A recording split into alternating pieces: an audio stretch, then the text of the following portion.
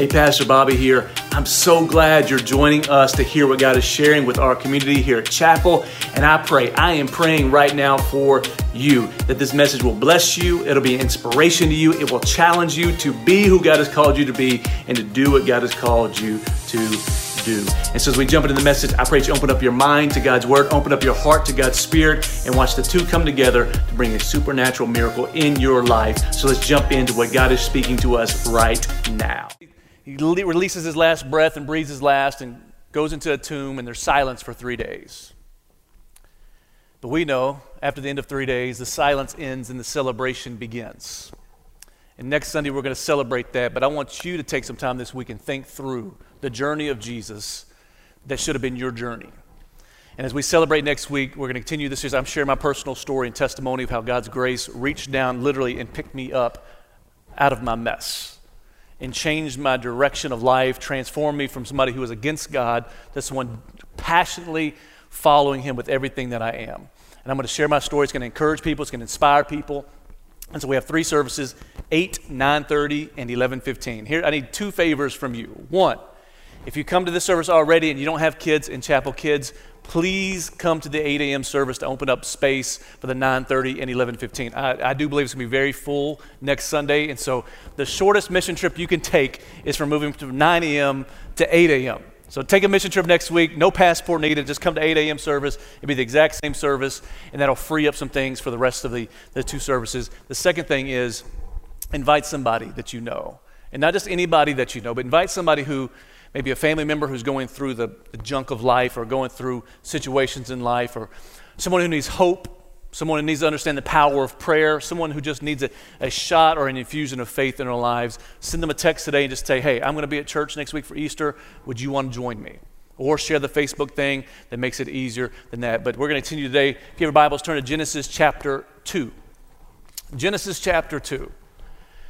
We talked about the first week, question number 1 of origin. Where do I come from? How was I created? How was I made? How was I designed? Am I by chance or am I by purpose? Then last week we talked about, is there meaning to life, and what is that meaning? If I'm created, if I'm designed, God designs everything with a purpose or with meaning.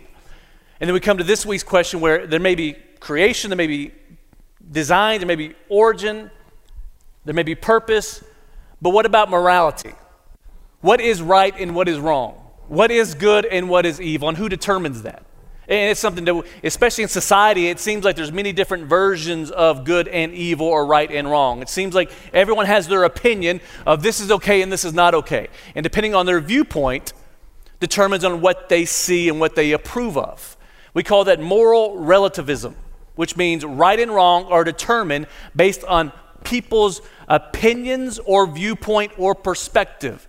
That is why we have 2 different sides of the aisle in Congress, that they each see one thing right, this sees it wrong, they see it right, they see it wrong, and we have people that see everything through these lens of what's right for me is right for me, what's wrong for you is wrong for you.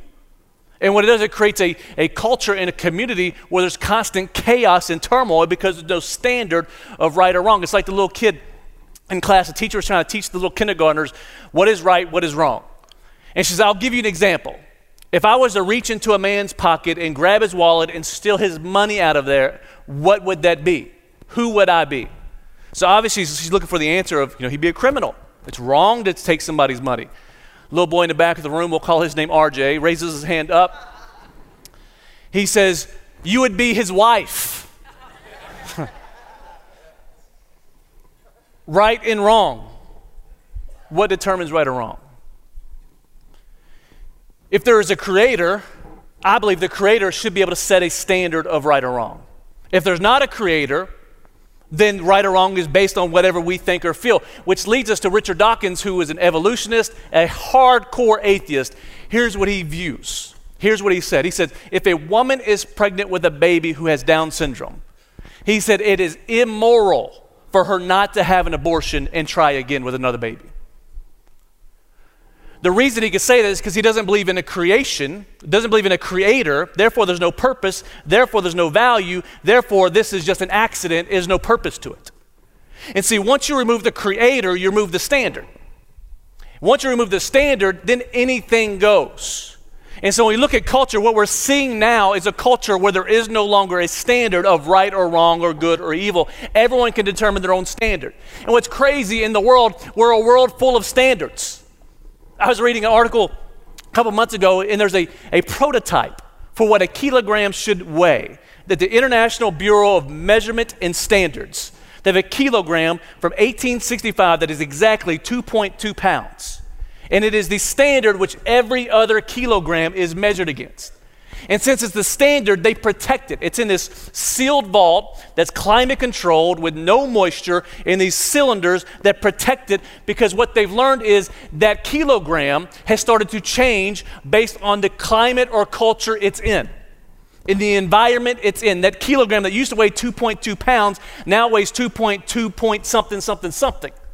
It's starting to accumulate moisture and dust and other things, and so now they're trying to recalibrate the standard back to a standard. If we need a standard to measure weights and mass, if we need a standard for a kilogram, how much more of a standard do we need for right or wrong? If someone gets to determine the standard for a weight or a measurement, don't you think there should be someone who gets to set the standard for good and evil or right and wrong? And if there's a creator, I believe the creator should determine what is right and wrong. I believe the creator has the authority and the ability to say, this is good, this is evil. This is right, this is wrong. But what happens is we start to try to redefine good and evil based on our own terms. We start trying to change things and adapt things to fit us to make the standard a little bit easier. So this is the key point for today. God, the creator. Everybody say the creator. The creator sets the standard or defines good and evil and right and wrong based on his character. Meaning God gets to decide what is right and wrong based on who he is. Since he's all good, this is what good is. Anything that's not good is evil. Anything that's not godly is evil. He bases it on his character or his nature, his personality. God the creator sets the standard of right and wrong and good and evil based on his character. But we, the created, everybody say the created, keep trying to redefine good and evil, right and wrong based on our character. What that means is God has a standard based on his character. It is so high that we cannot attain it. It's so incredibly pure, we cannot attain it. And since we can't attain it, we start trying to redefine it based on how good or how bad we are. Case in point, someone who has very bad morals will determine good and bad based on their morals. Someone who's really good will base good and bad based on their morals. And then that's when we start determining good and bad. We want to create a standard we can attain. This is what Jesus talked to the Pharisees about. They created a standard based on their character, and anybody else who didn't match their character was evil. Here's what it looks like today. If I don't deal with homosexuality, I believe homosexuality is the greatest evil of all. Why? Because it's not part of my character. I can place it in that category. But if it comes to gluttony or gossip, since I deal with those things, well, those things aren't as evil as that. They're kind of more in the middle ground. And then we fall into this chaos of recreating the standard of God based on our character. And what it really does is we start creating a God in our own image that looks and sounds and tastes and feels and judges just like us. If you would, stand to your feet as we read Genesis chapter 2, verse 9 together. I'm going to read a couple of scriptures. Genesis chapter 2, verse 9. It says, "And out of the ground the Lord God made spring up every tree that is pleasant to the sight and good for food. The tree of life," everybody say tree of life, "was in the midst of the garden, and the tree of knowledge of good and evil." Everybody say tree of knowledge. Tree of life and tree of knowledge. Skip down to verse 19. It says, "Now out of the ground the Lord God formed every beast of the field." Actually, verse 15. "The Lord God looked at man and put him in the garden to Eden to work and keep it. And the Lord God commanded the man, saying, you may surely eat of every tree." Everybody say every tree. You know what that is? The first commandment. And the first commandment was a commandment of freedom, not bondage. God creates everything. He says, you're free to eat of every tree. Like I made all this for you. You can do as you please in the garden. But of the tree of knowledge of good and evil, you shall not eat of it in the day that after you eat it, you shall surely die. Father, we love you. And we thank you that you are so clear and precise in your measurements and standards of who we should be. We thank you that good and evil are not blended together, right and wrong are not blended together. There's a standard, and that standard is your perfection that we see in Jesus Christ. And Father, I pray that we can dismiss lies this morning. We can dismiss deception, and we begin to walk in the light of the truth of who you are. So Father, awaken our minds, awaken our hearts, awaken our spirits to please you in every single way. In Jesus' name, and all God's people said, amen. You may be seated. Two trees, a tree of life and a tree of knowledge. Two trees planted by God, both have two complete different purposes. Now there's a whole lot of other trees because God said, Adam, you can eat of any tree, every tree, except for that one. You can eat of the tree of life, you can eat of these trees, but this tree of knowledge is off limits. And I've dealt with that for a while. Why would that be such a big deal? Why would it be such a big deal that God has given them this amazing amount of freedom, but all of a sudden they can't eat of this one tree? I get to draw today.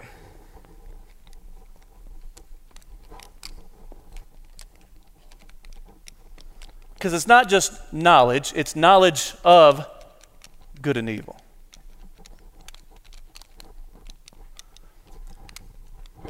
God says, I want you to live off the tree of life.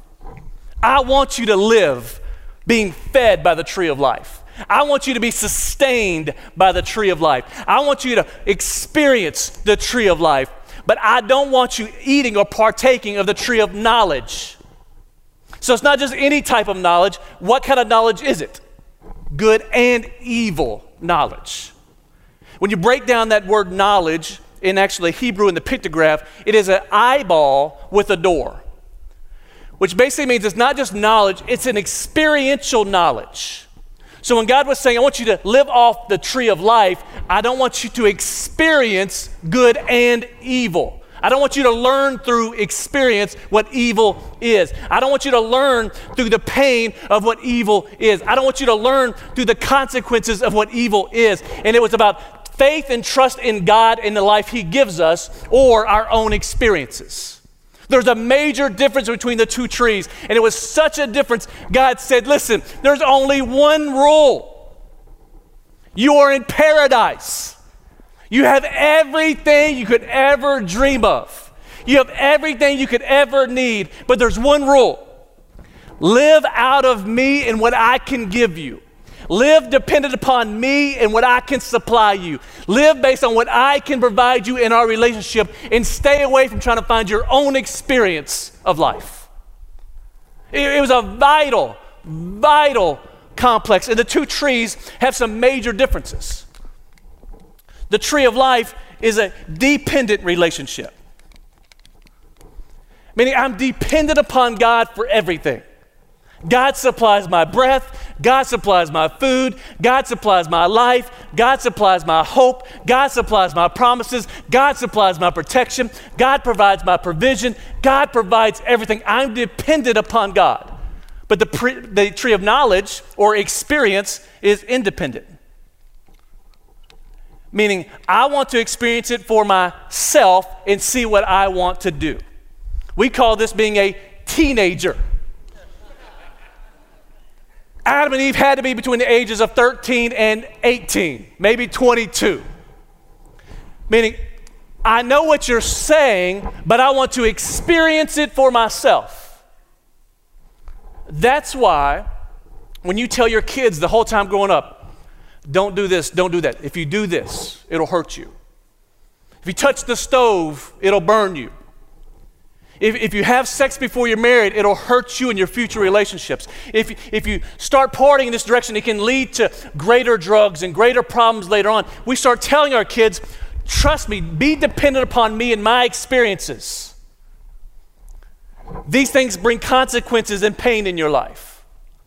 But around the age of 14 to 18, we start saying, well, I know what my mom and dad said, but I want to touch the stove and see for myself if it's really hot.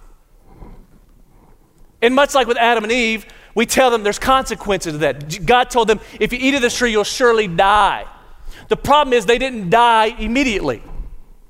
So when you tell your kid, don't touch the stove, it's hot, if they touch the stove and they don't get burned, what are they going to do? They're going to touch the stove again. Hey, if you go out and you drink and you drive, here's the consequences for this. And if they don't get caught the first time, they'll do it again. Because they're basing their standard on an experience, not on trust. In Ecclesiastes chapter 9, I think either chapter 6 or verse 9 says, the reason people sin is because the punishment for sin is not immediate. Meaning if you were to sin and your consequence was immediate, no one would ever sin again. Could you imagine being in church and somebody gossips over the section, all of a sudden the ground swells up and swallows them down? Or, what were you going to say again?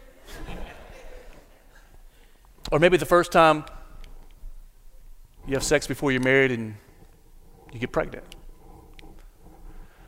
Or maybe the first time you party and you become an addict. See, the experience drives the knowledge. And God is saying, I don't want the experience to drive the knowledge. I want my relationship to drive the knowledge. In another way, this tree, God is the source. Meaning everything flows from God to me. I mean, everything I need comes from God. He is the source of everything. But in this one, man is the source. They had to take the fruit from the tree.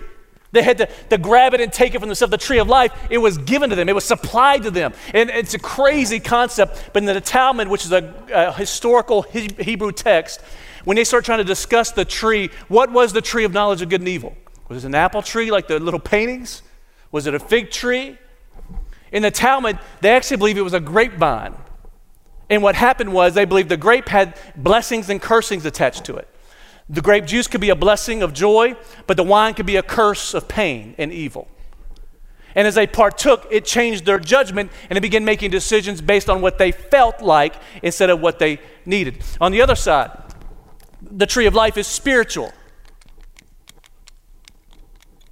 It's a spiritual relationship. It's a spiritual flow. But on this side, it's fleshly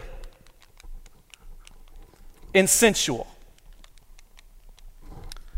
I've heard John Paul Jackson say it this way: the tree of life was a spiritual flow, a spiritual experience, but the tree of knowledge of good and evil was spirituality.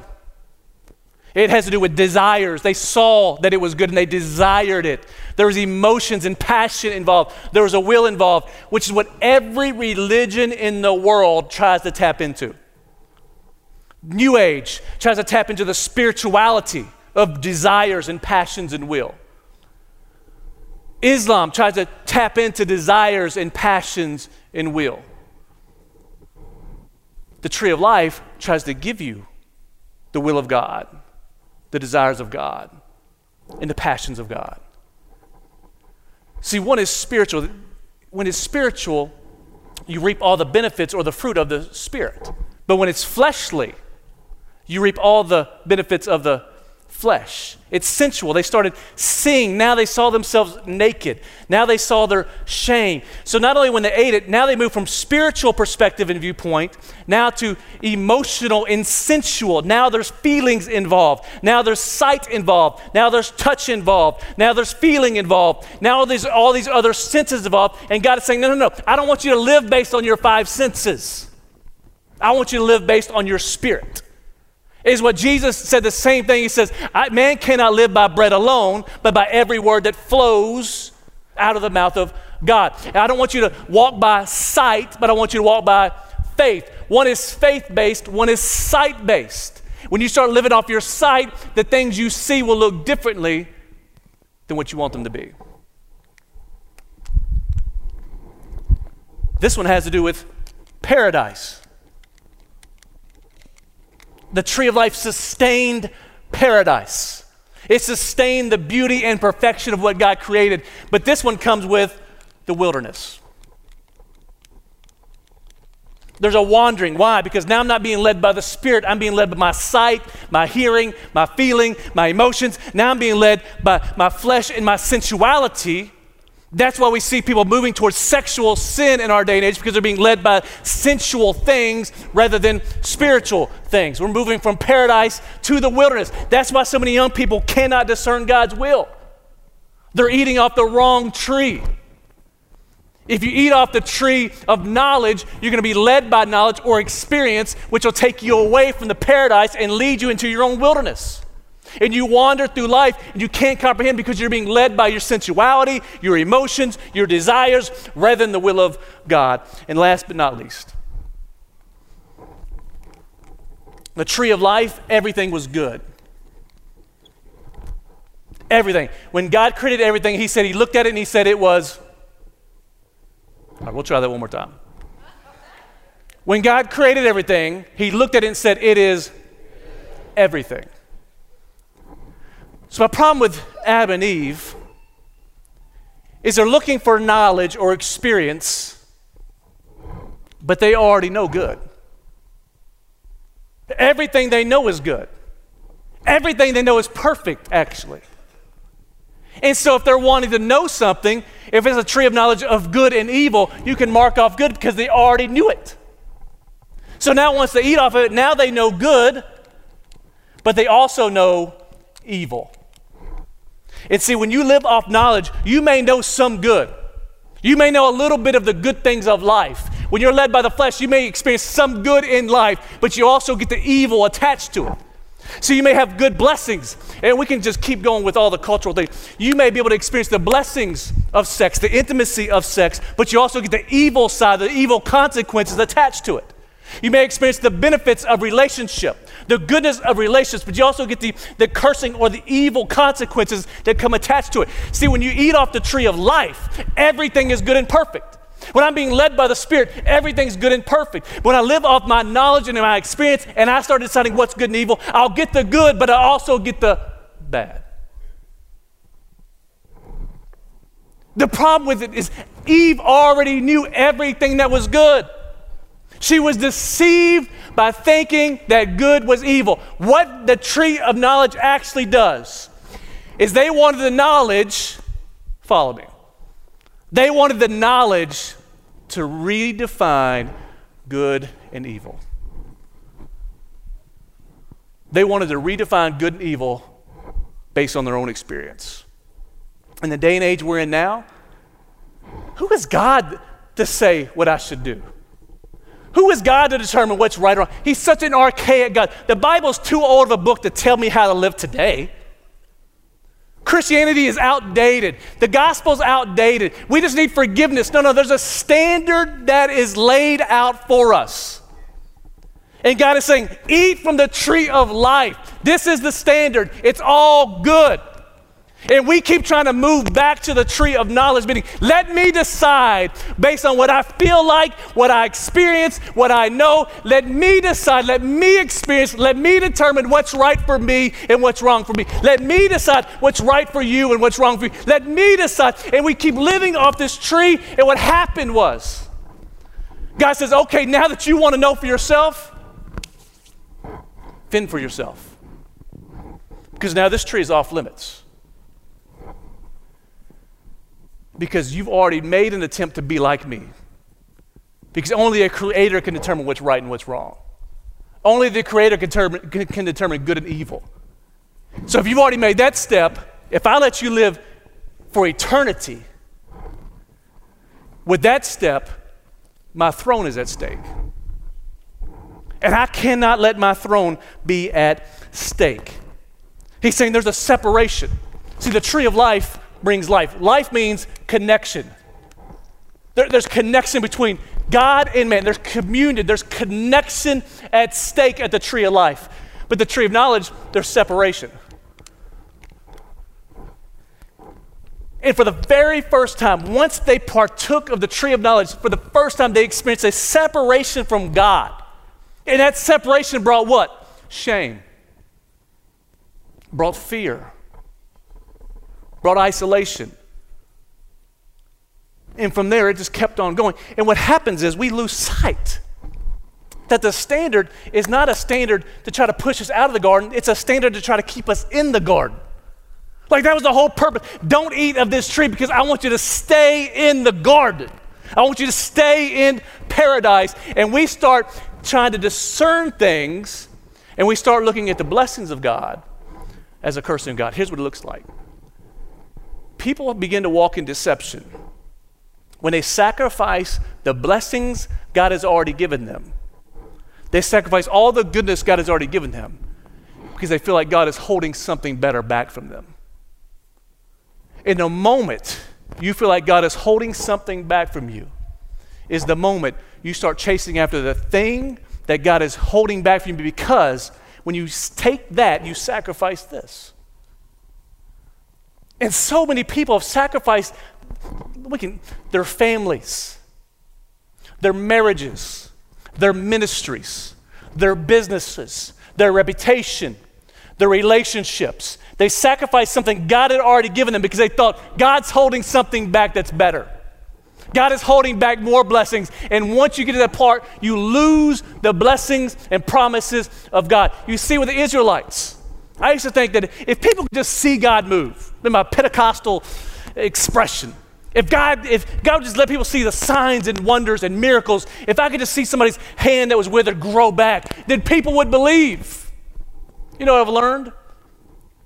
If they won't believe because God is God, they're not going to believe at all. The Hebrews, 4 million people. Say 4 million. 4 million people. God showed 10 plagues, 10 miracles to. The last one being the spirit of death going over the entire country of Egypt. The firstborn of every single family dying, except for those that had the blood of the lamb over the doorpost. The last miracle, they're standing in front of the Red Sea, not knowing if they're going to make it or they're going to be slaughtered by Pharaoh out of his anger of losing his firstborn son. They watch Moses reach his hands out, reach his staff out. They watch the waters part, and they walk across on dry land, only to look back and watch the waters close in on all the Egyptians and wash them away. I would think, if I didn't believe in God, I think I believe in him now. Like, I'm pretty sure there's some man upstairs doing something. But as soon as they get into the wilderness, they start questioning God's authority. They start questioning God's ability. They get worried about not having enough water, even though they watch God just stop the Red Sea from flowing. And what we see is all of a sudden God intended for them to be led out of Egypt into the promised land by what? The Spirit of God. Cloud by day, fire by night.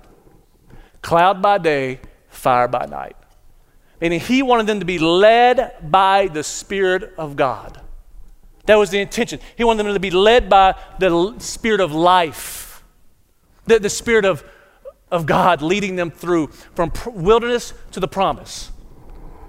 But as soon as God realized they were not going to follow the cloud by day and the fire by night, as soon as he realized that the deliverance didn't really impact their relationship with him, he adds a layer to help them know how to follow God correctly. He added a layer that was not just internal guidance, but also external guidance. That wasn't just nuance, it's also black and white. We call that the law. Like the law didn't come first. I think many times we think of our Christianity, we think it was the law, then Jesus. No, it started with the tree of life or the Spirit of God first.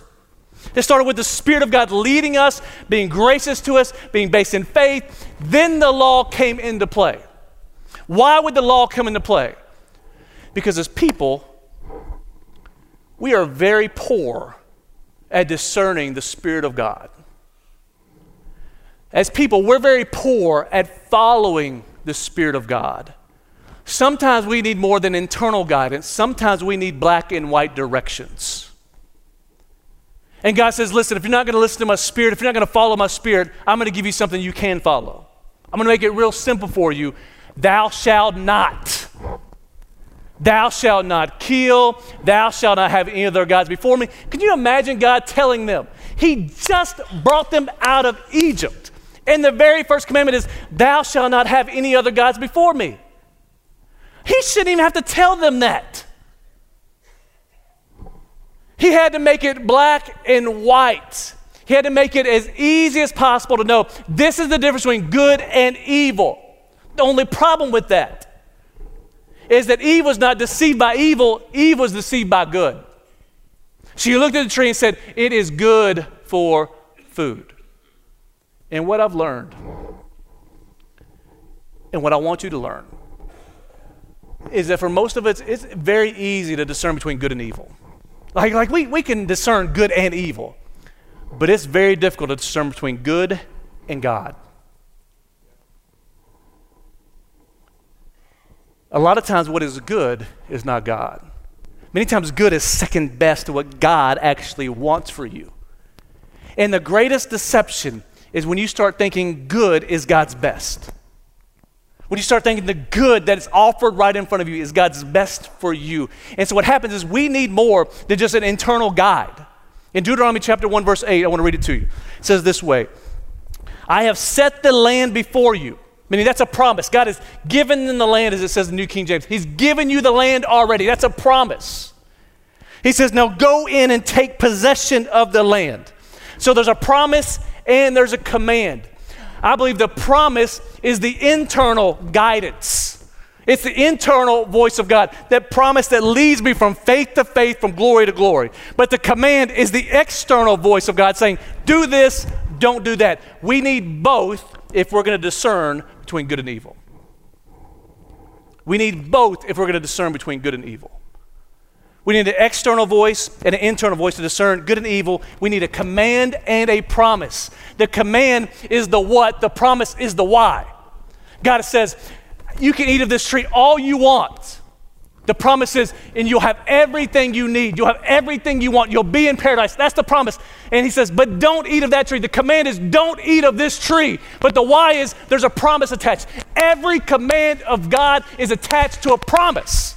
And the reason legalism doesn't work is they teach the command and they lose sight of the promise. The reason so many people got burnt in the mid-1900s is because all these preachers started preaching all the commands of God. They started preaching death, hell, and fire. They taught the command, but they lost sight of the promise. The command is not just go in and take the land, it's because God has already given it to you. The command is don't be afraid, but the why is because God will be with you. Every command of God is attached to a promise. And when you realize there's a command, that's a standard, but here's the why. It's an internal standard that guides me and leads me. Once you learn and once you realize that every command God gives you, he gives it to you because he's trying to protect a promise. If our young people would learn, I'm not telling my kids what to do and what not to do because I hate them. I'm telling them because I want to protect the promise that's inside of them. Like my teenagers think every time I tell them something, well, God, you just hate me. Dad, you just had me so I could do all the chores around the house. No, if I didn't have you, there'd be no chores. Like, quit eating off the stupid tree of knowledge. I'm trying to give you life. Like every command is attached to a promise. And when you realize the more commands God gives you, the greater the promises he's trying to protect. The greater the sacrifice, the greater the release. The greater the persecution, the greater the victory. And when you realize that, and here's the two ways now, the internal and external voice we have guiding us between good and evil and also good and God. One, the external voice. The external voice of God that helps me discern right and wrong, makes it black and white, is God's own word. Meaning, this Bible, I believe it from this page that says the Holy Bible presented to blank. I believe that page is from God. All the way back to this map, I believe that's from God. I believe everything in this book is given to me as a standard of what life is like and what life should be like. Everything in this book is good and wrong and good and right and wrong and good and evil. Nobody can tell me differently. I don't care what you feel like. I don't care what you think. This is God's standard to me. Paul told Timothy, you have to keep the standard. He said in 2 Timothy 3:6, 14, he says all Scripture. Everybody say all. All, not just the ones I agree with. There's scriptures I don't like. There's scriptures you probably don't like. There's scriptures I haven't quite caught up to yet. There's scriptures I'm still working on. But it says all Scripture is breathed out by God. If he's the creator, he has the authority to speak a standard to the created.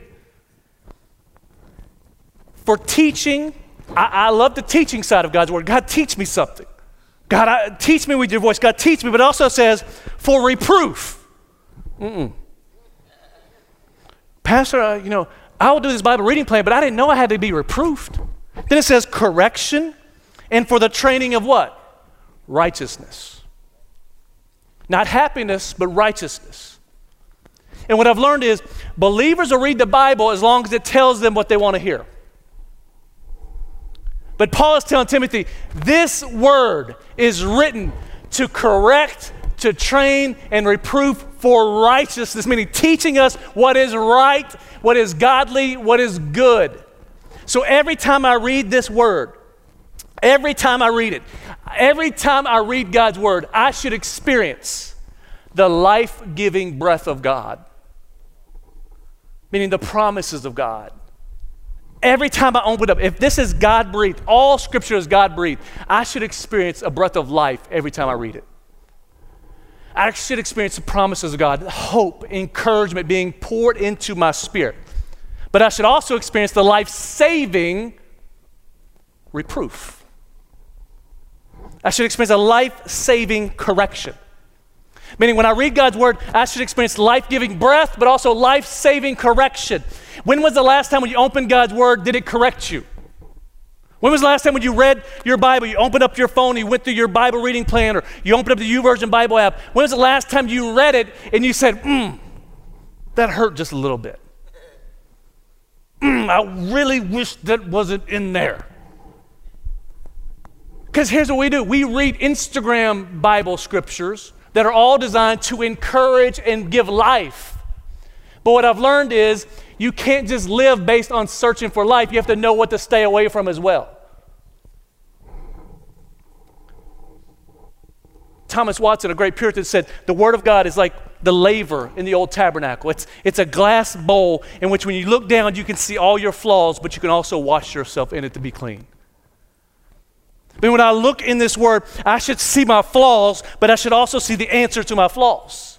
I should see the promises of God, but also see the commands that help protect the promises. It's almost like if you travel a bunch, and you go to TSA, and let me say this, I hate TSA.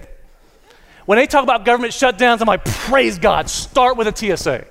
There's 400 people, 2 lanes open, no one's doing anything, they're just watching and doing nothing. But there's all these signs.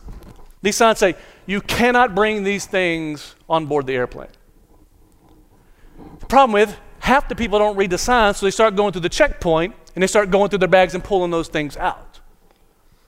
What that sign is, it's an external voice of giving us a real clear black and white. These things are allowed, these things are not.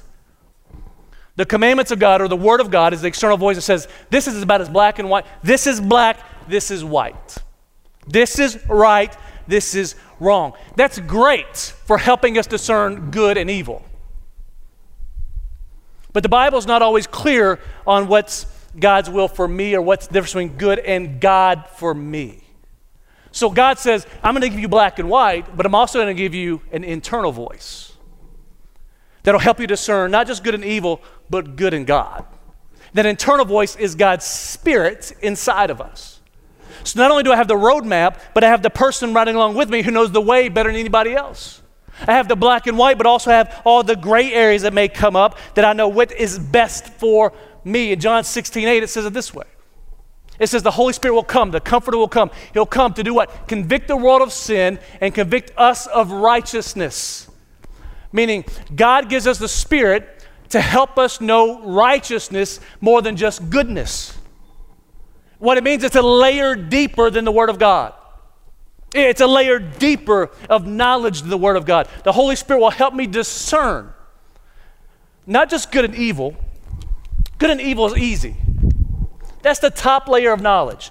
But the deeper you go, the more mature you go, the more knowledge or discernment you need to discern between good and best. Because the more I dwell at the tree of life, the more I realize the enemy wants to talk me out of it. If I'm at the tree of life, very rarely am I going to leave life for evil. Very rarely am I going to leave life for cursings.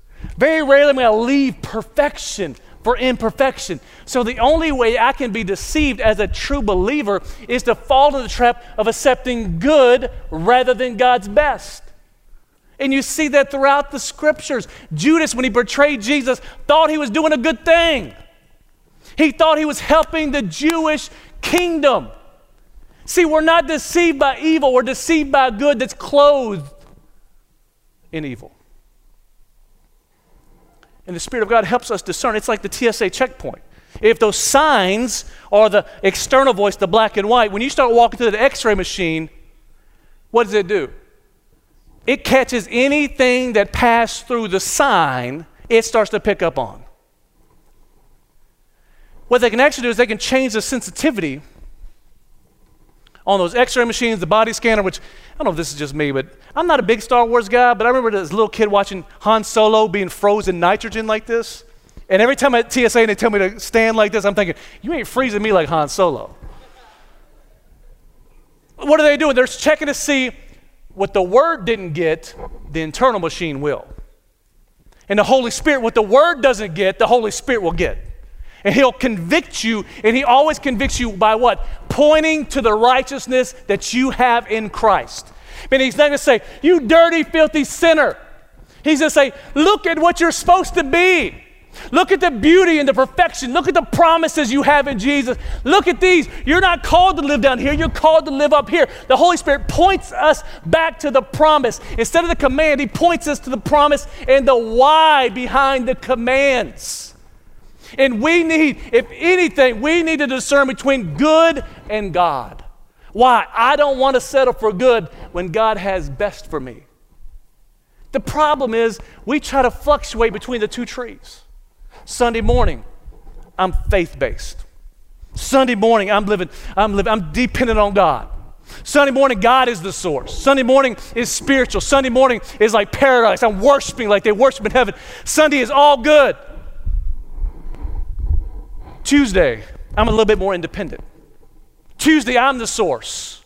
Tuesday, it's a little bit more based on my flesh and how I feel and my sensuality and what I see and what's real to me. And I start going through those. But see, we try to fluctuate between the two. In our society, we try to find how far can I get, or how close can I get to the tree of experience without crossing over too far.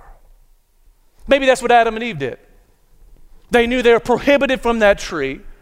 And they thought, well, we won't eat of it. We'll just get close enough to kind of see what God was talking about.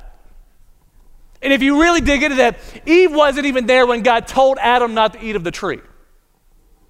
So people have kicked this around, but if you read the scripture, Eve was not created yet. And so Eve was the one that was deceived. You know what that teaches me? You can't live off secondary revelation. Parents, what that means is your kid cannot live off secondary information. Your kid cannot live based on your testimony. Your kid cannot live based on your Bible reading or your prayers. Your kid has to have their own experience with God if they're going to stay at the tree of life. That's why youth camp, Pastor Dillon's talking, is so important. We're trying to get them to have an experience at the tree of life so they're not confused and deceived eating off the tree of knowledge of the world. Eve had no clue. All she had was Adam telling her, which is the worst case scenario for the husband to tell the wife not to do something. And could you imagine Adam's telling Eve, hey babe, like we're naked, no one even, like we don't even know it. We have everything. Look how good and awesome this place is. We have everything we need. He says, hey, but before I forget, this relationship's going really well, like first date, but hey, I need to give you a commandment. First date? Who do you think you're talking to like that? We can eat of everything, but this tree, don't touch it. Could you imagine? Second day. I'm just going to look at it for a little bit. Seeing how close you can get to it without breaking the commandment. What I've learned is the closer you push to the edge, the more you push to the edge, the more likely you are to find the edge. And the edge always cuts. And we live in a day and age where everybody wants to live on the edge of right and wrong. People ask, is it wrong to drink? Wrong question. Is it wrong, is homosexuality a sin? Wrong question. Is it wrong to have sex before you're married if you're engaged? Wrong question. See, we keep trying to get away from the tree of life and start trying to get our own experiences, and we try to find which experience builds the line. Here's what Paul told Timothy. This scripture is beneficial to me my entire life. You have these two trees, a tree of life, of faith, of spirit. Then you have the tree of experience and knowledge. And we fight between these two. What is right? What is wrong? What is good? What is evil? Here's what Paul told Timothy. He said, so flee. Everybody say flee. Flee youthful passions and pursue righteousness, faith, love, and peace, along with those who call on the Lord from a pure heart. Instead of trying to find the middle ground, instead of trying to find the in-between between right and wrong, I'm not called to find out where right and wrong the line is. I'm not called to find where black stops and white starts. I am called to pursue what is right. As believers, we're not called to determine right and wrong. We are called to pursue what is right. He says, flee. Fleeing to me means running. Flee youthful passions or youthful experiences. Flee youthful desires. Flee the tree of knowledge of good and evil. Flee and pursue that which is right. And here's what happens when I pursue something. You know what I'm looking at? When I'm pursuing what's right, I am focused on what is right. I don't even see what's wrong anymore. It changes my perspective. When I pursue something, it determines what I see. And when I determine what I see, when I see right, I will do right. When I see godly, I will do godly. When I see faith, I'll do faith. If I'm pursuing in the right direction, I don't have to worry about any lines in the sand. As parents, we need to quit teaching our kids, trying to find lines. Just teach them, pursue what's right. Pursue what's godly. Pursue what's pure. Pursue what's lovely. Pursue. Quit trying to play the game. Adam and Eve played the game, they lost everything. The Israelites tried to play the game and spent 40 years in the wilderness because they were wandering around the wrong tree. God says, pursue what is right. Stay in that communion. Stay in that place. And here's how I'm going to tie it up. If you have a Bible, turn to Revelation chapter 2. My pursuit will determine what I eat off of. If I'm eating off the tree of experience, I will eat the fruit of my experience. But if I eat off the tree of life, I'm going to experience life. And God's amazing purpose and plan for us was to live at the tree of life, so much so that the Bible goes from tree of life to tree of life. In Revelation chapter 2, verse 7, it says, he who has an ear, let him hear. Look at your neighbor and say, I think you have an ear. If they don't, then pray for them. Hear what the Spirit says to the churches. To the one who conquers, I will grant to eat of the tree of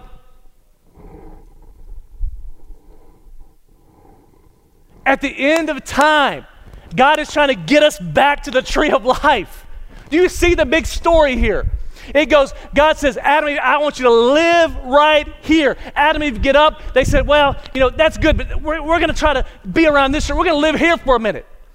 God brings the Hebrews out of Egypt. He says, listen, I want you to live off the Spirit. I want you to follow the Spirit. Live off the tree of life. They said, this experience thing is pretty good for us. I can feel it. It's real. It's tangible. God says, whoa, I'll give you the law. Then he brings Jesus. He says, listen, we're not trying to live off the knowledge of good and evil. We're not trying to live off the law. This is the spirit of the law. Be led by the Spirit. not by the flesh. He gives us the tree again, and at the end of time, he says we're going to live at the tree of life all over again. God is a promise giver. God is a promise giver, and he gives us commands in order to protect the promise. If you get nothing else, get that. God is the creator. He sets a standard based on who he is, his character and his nature. But we keep trying to redefine God's standards. We keep trying to redefine God's good and evil qualities for us, right and wrong, based on the measurements we can attain. And God says, you can't attain them anyway. You have the inability to attain them anyway. What I need you to do is leave that tree and come eat off the tree of life. And his name is Jesus. And at the end of times, every single one of us will sit at that tree. We'll eat off the tree of life that gives us eternal life forevermore. If you would, bow your heads and close your eyes. I'm just going to ask 2 questions. First question is this. Maybe you've been in this room and you've heard me talk about a standard. And when you hear the word standard, you think of law. You think of commandments. You think of thous and thou shalt nots. And you've been living in a relationship with God that's fear-based and legalistic because you didn't realize the commands were only given to protect the promise that God wants to give you. And you said, today, I just need a realization. I want to acknowledge to God that there's been an issue between me and him because I've been dealing with him based on the commandments rather than the promises. If that's you say, I need to just acknowledge, confess before God. I've been frustrated with our relationship. And I realized it was me, and I want to dwell at the tree of life, not on the tree of legalism. If that's you, every head bowed, every eye closed. If that's you, just slip your hand up real quick. Thank you. Hold the room. Thank you. Father, we thank you that the commands may be the what, but the why is the promises. I thank you for every hand in here is a hand of promise. That the hand is attached to a spirit that you've placed every promise of Jesus in. And every promise is yes and amen in you. And I thank you that the commandments give us the parameters and give us the standard to stay inside of your promise. Promises of joy, promises of hope, promises of provision, and promises of eternal life. And I thank you that we can make a switch in our minds from being commandment keepers to being promise keepers. And I pray that you bless them, that you seal this moment, Holy Spirit, in their minds, to get them to sit and rest in your promises instead of your commandments. Second question. Maybe you're sitting in this room and you've never thought about the standards of God. Maybe you've tried to have a relationship with God based on your standards of yourself, and you've redefined some of the standards that God has for you based on your own character. The things that you struggle with, you've now told God should be okay. The things that you don't struggle with, now you elevate as kind of your trophy case to God. That God, I'm really good at coming to church, but God, I've really changed the standards when it comes to sexuality. And I need to repent this morning that I've been trying to redefine what's right and wrong in my life, what's good and evil in my life based on my own character rather than defining it based on God's character. And I just want to repent right now before God and tell God, I want your external voice, your word to guide my mindset between right and wrong. And God, I need your spirit to help me to discern between good and God's best. And God, I want to be led by you. I want to dwell at the tree of life. I want to rest in the tree of life. I'm tired of all my experiences of evil. I'm tired of all my experiences of good, and I just want life. And we call that salvation, where I quit eating at experience and I start eating out of the hand of God. If that's you. So you know what? I've been redefining God's standard. Right now I just repent and I receive God's standard for my life, which is Jesus. If that's you, every head bowed, every eye closed. If that's you, just slip your hand up real quick right where you are. Thank you. Anybody else? Thank you. Anybody else? Father, we thank you. We thank you for a perfect standard. A standard that is upon your holiness, based upon your throne, based upon your kingdom. And Father, we thank you that you brought your kingdom to earth to display this standard. And Father, we all know in this room, none of us could ever reach your standard. None of us could ever please you based on our efforts or our works. For Father, they all fall short of your glory. But Father, we thank you that you made a way for us to meet the standard. As we hide ourselves in your Son, who meets every single standard, fulfills every single law. As we place ourselves and our trust in him, Father, we pass through your commands with him. So we thank you for life. We thank you for promises. We thank you for hope. But above that, we thank you for the blood of Jesus who washes us and cleanses us and moves us from one tree to the other. And so, Father, we thank you and we bless you in Jesus' name. And all God's people said, amen. If you would, stand to your feet. I got a couple of next steps for you as we dismiss. One, next Sunday, 8 a.m. Everybody say 8. 9:30, 11:15. Outside of that, a couple next steps.